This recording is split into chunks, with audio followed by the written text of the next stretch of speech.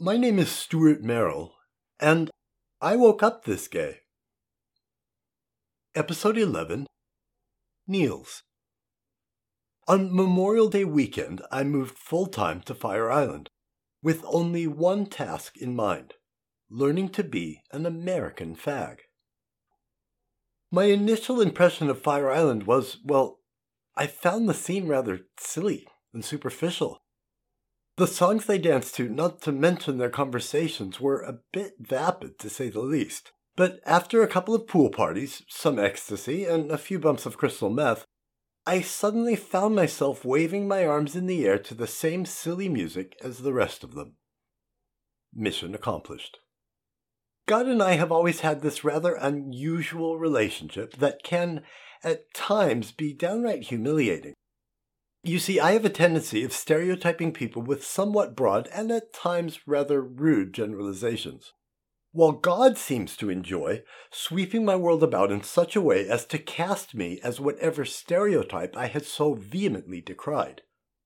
The more severe my critique of said stereotype, the harsher God's humorous wallop.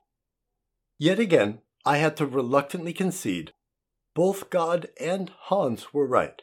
A fun-filled summer on Fire Island was all it took for me to not only appreciate, but to become one of those superficial American party boys I had so arrogantly ridiculed. At the beginning of that summer on Fire Island, the prevalent reality was a bunch of affluent gay men, all trying to have as much fun as they could, while they could, because we were all dying of AIDS. But over the course of that summer, it had slowly changed to a notion of living with HIV. That year people stopped dying, and the rumors began of the Berlin patients and a cure. Our new HIV meds had fewer side effects, and we all felt great, and we looked even better. The very concept of long-term HIV/AIDS survivors, which had been an absolute pipe dream only months before, was rapidly becoming our new reality, and it took some getting used to. Giving up on one's future carries with it an unexpected wave of freedom and relief, so forceful you can lose yourself in it. Without realizing it was happening, I had stopped planning for, working for, or building my future. My life had become about living each day to its fullest, my non-existent future be damned. Our new reality began as an all but imperceptible undercurrent. But over the course of that summer, it had turned into a wild torrent, carrying us away with incomprehensible force and smashing us against the concrete wall of reality. By the end of that summer, the price tag for this short-sighted hedonistic existence was looming before us like a massive sledgehammer. I had to wrestle with my new reality of living with a chronic illness for years, maybe even decades. Holy shit, how am I going to do that? A strange notion of our being somehow invincible had begun slowly creeping into our consciousness. After what we had just survived, we unwittingly began to feel as if nothing could or would ever stop us. We felt oddly and inexplicably invincible. What's more, those few of us who had survived those two previous horrific decades of death and AIDS felt like goddamn well owed us the ability to live forever. That summer I also interviewed for and was offered my dream job with a newspaper company in New York and would be starting later that year. Just before Labor Day, as my dream summer on Fire Island started drawing to its close, I received an unexpected phone call from a German friend, Nils, who was living in Los Angeles at the time. Nils had been in my very first circle of gay friends when I came out in Munich. We pretty much came out together. We learned how to be gay together, and we always enjoyed a very easy, comfortable connection. Of all my departed friends, I will always miss Nils the most. Nils had just broken up with his boyfriend and was alone in Los Angeles. He seemed lonely, and he just wanted to talk. We spoke off and on all week, and finally I invited him to come spend Labor Day weekend with me on Fire Island. I also received a call from his father, Dieter, who was quite worried about him. I suggested the best thing might be for Nils to spend some time with an old friend who knew him and loved him well. So Dieter bought Nils a ticket from Los Angeles to Long Island. Nils was one of those notorious gay men everyone knew of, but almost no one knew well. The first thing you noticed about Nils was, frankly, he was one of the most gorgeous men on the face of the earth. At this point, you might be rolling your eyes at my use of superlatives when describing hot men, but Nils truly was one of the most shockingly handsome men I have ever laid eyes on. In addition to his stunning good looks, Nils had gravitas. Gravitas is a hard thing to explain or even define. I think you have to experience it. Like Supreme Court Justice Potter Stewart's famous non-definition of the word obscenity, I know it when I see it. The same thing can be said of gravitas. You know it when you experience it, and everyone who ever met Nils just felt his gravitas. Maybe they couldn't explain it or even understand it, but it was impossible not to feel it. Nils just had gravitas. Years later, I experienced gravitas in a way much easier to explain at a B.B. King concert. Mind you, I've seen some pretty spectacular concerts in my day, with mind-blowing special effects, breathtaking fireworks, and extravagant costumes like Madonna and Cher, or the first European MTV Music Video Awards under the Brandenburg Gate, when I watched Prince leap into a Berlin mosh pit to body surf. But the bewildered Berliners just stepped aside and let him fall splat on the ground. But by far the most amazing concert I ever saw was B.B. King, an old man in a chair playing his guitar. There were no special effects or fireworks, but it was impossible to look away. You were compelled to watch him. You could hear a pin drop. Everyone was absolutely riveted. Why? Because, like Nils, B.B. King had gravitas. It was a hard thing to define, but you know it when you see it. Gravitas can also be very intimidating, even frightening, especially for my generation of ditto-head Americans who have a tendency to despise the things they don't understand. See, here I go again with my sweeping negative generalizations, but it's kinda true. My generation of Americans just don't like people to be too different. There was a lot of social pressure to be just like the guy standing next to you.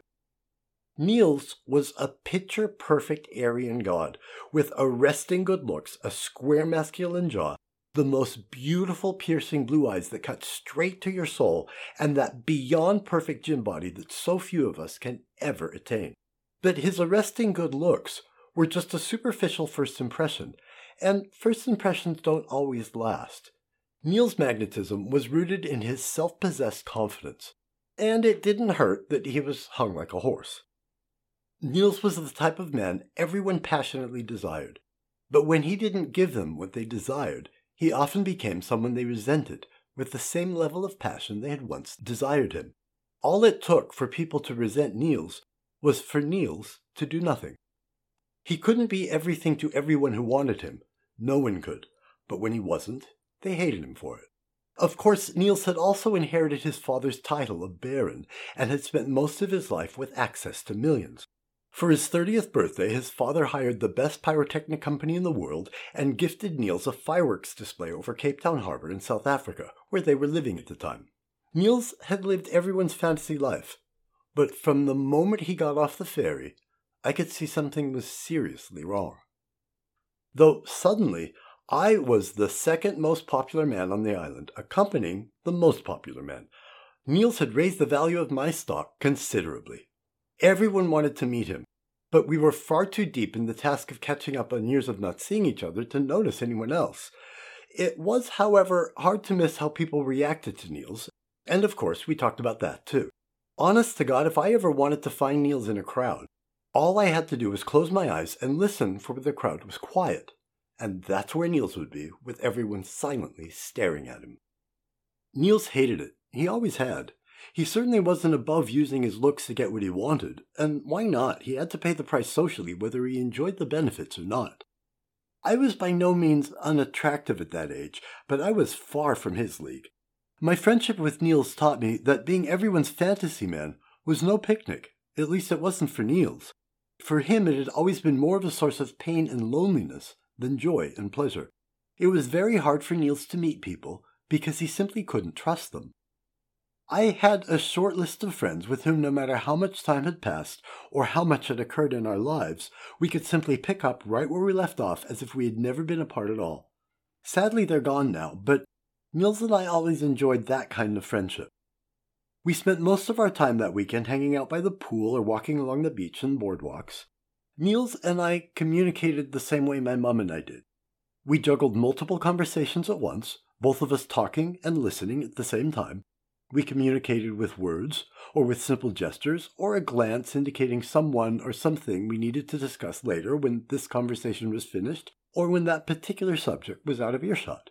We slipped between English and German, depending on who was listening, which language was more clearly to the point, intentionally ambiguous, or just plain more fun. We communicated like this the entire weekend. After a year of trying to puzzle out the social mores in America, trying to impress or alter my behavior to please people I didn't understand, being with Nils gave my soul a huge sigh of relief. All expectations or social anxieties between Nils and I had long since vanished. With Nils, I could just relax, be myself, and know he loved me for it. I had mentioned I was rereading our favorite novel, Hermann Hesse's Damien, so Nils also reread it on the flight out, and we discussed it in length when he arrived. Hermann Hesse was exiled to Switzerland for opposing Hitler. Then, after World War II in 1946, he was awarded the Nobel Prize for Literature for his brilliantly inspiring books on coming of age and human enlightenment. The Russians have a saying, "Simplicity is the sister of genius," a brilliant phrase whose concept sadly eludes most Russians I've ever met, and for that matter many Americans as well. Oftentimes, humans launch Machiavellian campaigns to hide their most basic, primal inner selves. They're not attempting to hide their primal simplicity from everyone else. They're trying to deceive themselves by denying their own most basic primal core, trying to play a role rather than being confident in their true selves. As Hess put it, man's primal urges are at the same time the most powerful determinants of our behavior and the least understood. As a result, there's something very compelling about those people who do understand and embrace who they really are and make no effort to hide it. Paraphrasing Hess, those who don't understand this intuitively recognize it in others and are simultaneously drawn to them while being superficially repulsed by them. Nowhere is this more true than with my generation of conformist gay Americans. As Hess put it, a whole society composed of men afraid of the unknown within them. It was impossible not to notice how comfortable Nils was in his own skin. People sensed that Nils had something they didn't, something they had been told they should never strive to attain. Yet he was a man who possessed it and seemed comfortable having it. People seemed drawn to him and intimidated by him in equal measure. I think that's what people resented about Nils. He knew his primal man within, and he embraced it. His primal simplicity ironically came across as noble sophistication, and was intensely intimidating to those who didn't understand it. Nils had what Hermann Hesse referred to as the mark of Cain. Over the years, I had seen how people loved Nils almost as much as they loved to hate him. Unless he immediately gave everyone what they wanted, which wasn't possible, they usually came to resent him. In Hermann Hesse's words, here was a man with something in his face that frightened the others. You can guess, no, you can be quite certain, that it was not a mark on his forehead like a postmark. Life is hardly ever as clear and straightforward as that. It is much more likely that he struck people as faintly sinister, perhaps a little more intellect and boldness in his looks than people were used to. The man was powerful. You would approach him only with awe. He had a sign. You could explain this any way you wished, and people always want what is agreeable to them and puts them in the right. They were afraid of Cain. He bore the sign. So they did not interpret the sign for what it was, a mark of distinction, but as its opposite. They said, those fellows with the sign, they're a strange lot. And indeed they were. People with courage and character always seem sinister to the rest. Nils was never able to change his character or his mark of distinction. I don't think that would have been possible for him. But this truly bore down on him. He was lonely, very lonely, and he was tired. That weekend, as we discussed our favorite novel, Nils and I joked, as we had many times before, which one of us was Damien, the mentor, and which Sinclair, his student. It was generous of him to play along with his joke, as it had always been clear to me that he was the mentor and I his student. Nils had always been my teacher. Hell, Nils was even the one who taught me to shave properly after that first night we spent together 100 years before when we were both just young pups. One evening, while walking along the beach, Nils told me he didn't have a desire to live any longer. He was afraid that nothing in his future would turn out to be anywhere near as glorious as his past. He quite simply didn't want to go on anymore. He wasn't depressed, he explained, just tired. His life from this point forward was going to require so much work and yield so little return in comparison to the fairy tale existence he had always enjoyed. He was, he wrongly thought, right at the age where he was beginning to lose his looks, and for the first time in his life, he had to worry about money. The family fortune had been lost. Nils was afraid he had no marketable skills and no way to support himself. He had been a model off and on, but he hadn't saved anything. He never thought he had to. He wasn't contemplating suicide. He just didn't want to keep living. I tried to convince him we should picture in our minds the two of us as happy, eccentric old men, but he just wasn't having it. He patiently let me try to change his mind, but I finally understood. He wasn't soliciting my advice. He was simply informing his close friend of his decision. And if Nils willed his own death, I knew it couldn't be far off.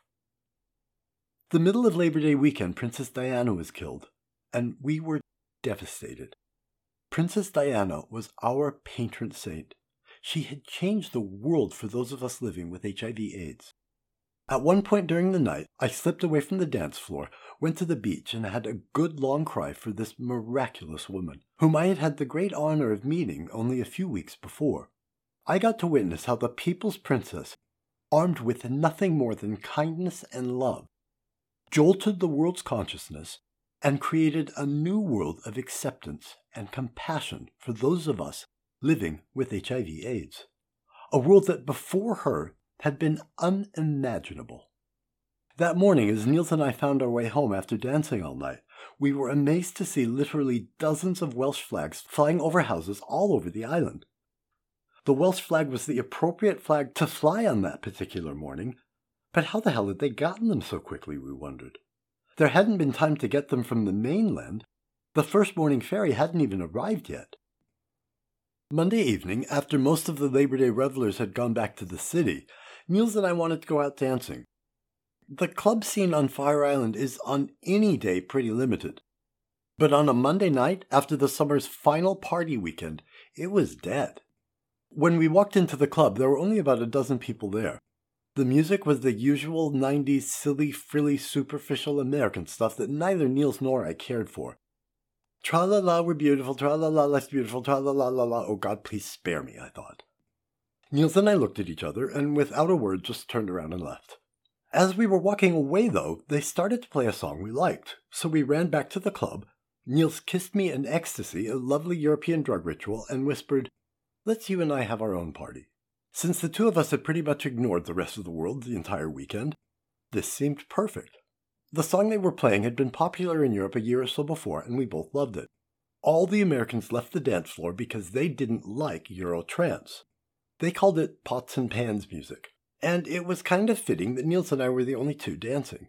Ironically, though, the club music kids play today is very similar to the stuff Nils and I loved so much. Just another thing on the laundry list of what I appreciate about the younger generations of Americans. We waited in vain for the DJ to play more music we could enjoy, and when none came, I had an idea. A friend of mine was a club music promoter in Germany and had given me a stack of German club CDs, so I suggested we take our little party to my pool and play our own music. I had discovered earlier that day that our landlord had tried to take advantage of this by charging a couple of propane gas containers for heating the pool to our account, for his use. I was determined not to let him get away with this, and I only had a couple of days left to use up the gas that we were forced to pay for.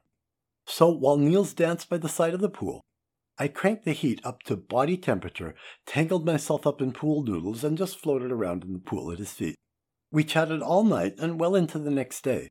One by one, the few party boys who were left on the island stopped by, asked if they could join us. We said of course they could. Then they inevitably asked if they could change the music. And we said, sorry, no. One by one, they came, they asked, and they left. We just laughed and enjoyed our party. At one point, I remember with remarkable clarity looking up at Nils dancing with his eyes closed. My God, he was so gorgeous. He was the perfect man, and I was one of the lucky few to intimately know the stunning beauty of his soul. I thought about Damien and Sinclair's relationship, and I relived the friendship Nils and I had shared over the years. I knew he was in heaven dancing there by the pool.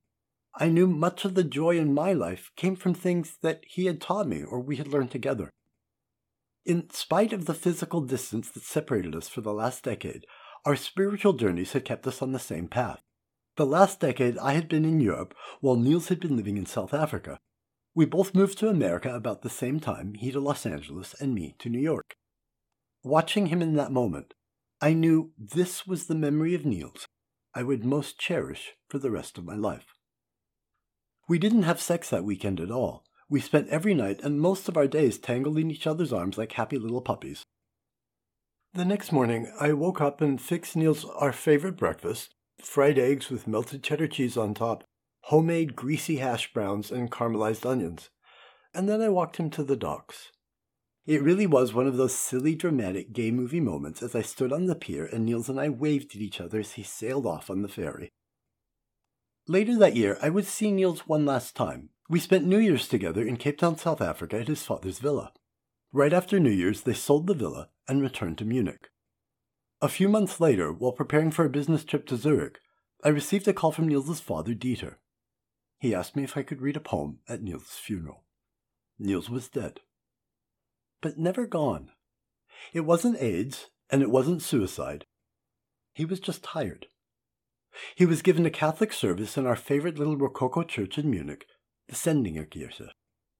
I had a meeting in Zurich that morning and flew to Munich midday to arrive in time for the afternoon service.